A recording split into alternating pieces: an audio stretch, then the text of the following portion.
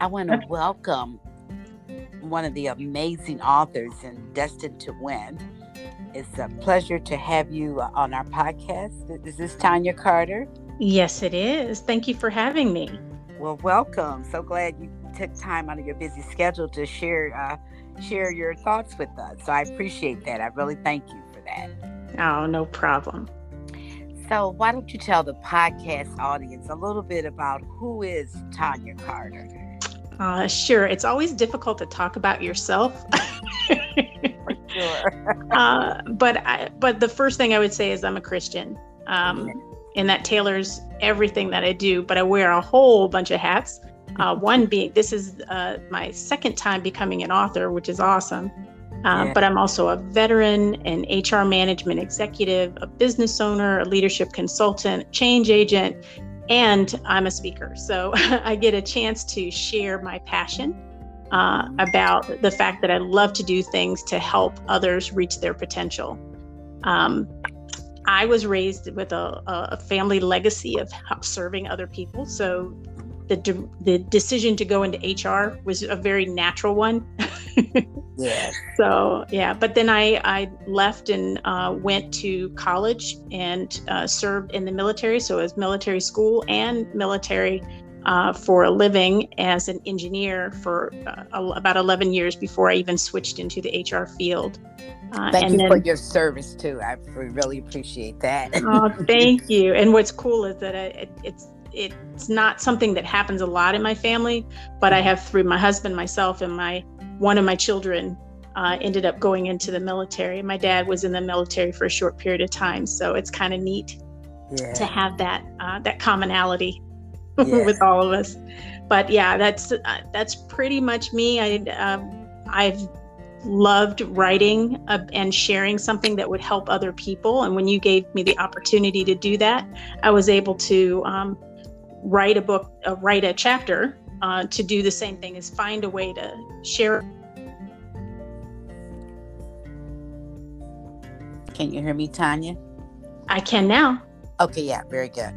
And it's like leaving a legacy. I always say this: your story is about you, but it's not for you. It's for someone else who can relate and can understand what you went through and say, yes, I can be a winner as well. So exactly.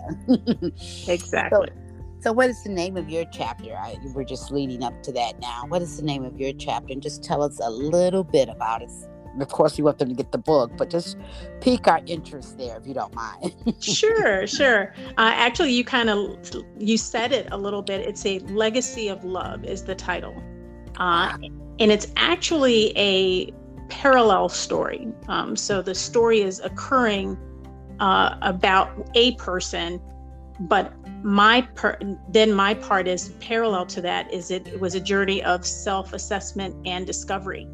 Along with that story. So there's almost like two stories in one, but when it's all said and done, it's a little bit of a devotional about these parallel stories that bring you to this conclusion that's so positive, even when you're facing struggles in life. And so for me, that's kind of what it is. I was able to assess myself and discover something about myself in looking at this story, and came up with what I feel is a very positive conclusion. Wow.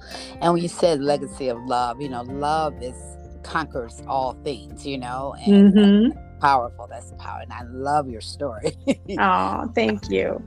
So why would you recommend readers to read this amazing anthology, Destined to Win? Even the name itself, I know, it's so powerful, and it's wonderful that such powerful, phenomenal women actually contributed to it. So I mean, it's building up to the title that it has. These women are sharing their truths in a positive way at a time that we still hear so much negativity. It's in the media, it's in the news, it's in the way people treat each other and the social justice we face, issues that we face. All of these things are happening around us, and they tend to really bring you down. And here's something powerful and positive that's being shared on how to get past those struggles and adversity, that you can look forward and you can have all these examples, these wonderful examples of how you can model that. And I just love that we have the opportunity to do that, to put something positive in this world. That is so important. That is so true. And that just kind of leads us right to the next subject or next question I have for you, Tanya. Does it take more than wishing and hoping?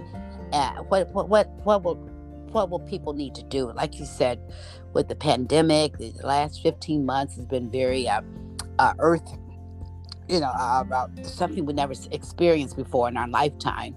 The entire world was shut down, and everything came to a complete halt.